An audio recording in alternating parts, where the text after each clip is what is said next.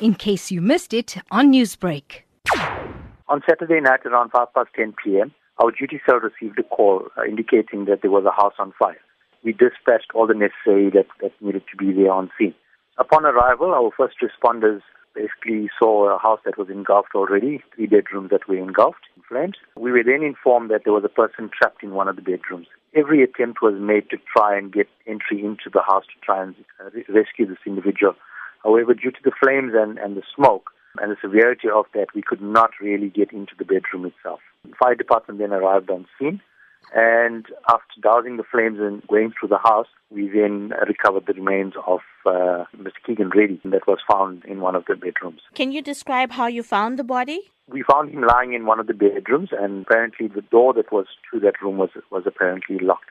So at this stage, there is an investigation that has been opened by the SABC, and they are currently investigating that case. Was there anybody else that was injured in this fire? No one at all.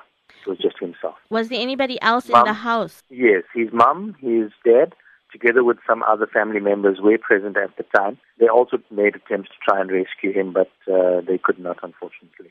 Now, you did mention the name of the deceased being that of Keegan Reddy.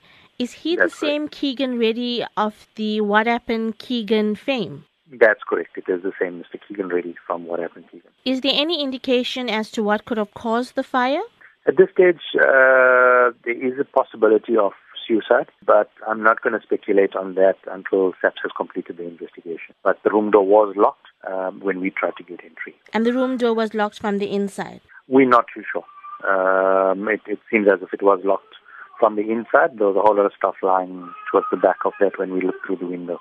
And how has the family taken the news of this death? Mum's very, very traumatized. I think the dad's a little bit in shock, so reality hasn't really hit home for him. But they currently have a huge network of family support that's with them. I visited the family on Sunday morning.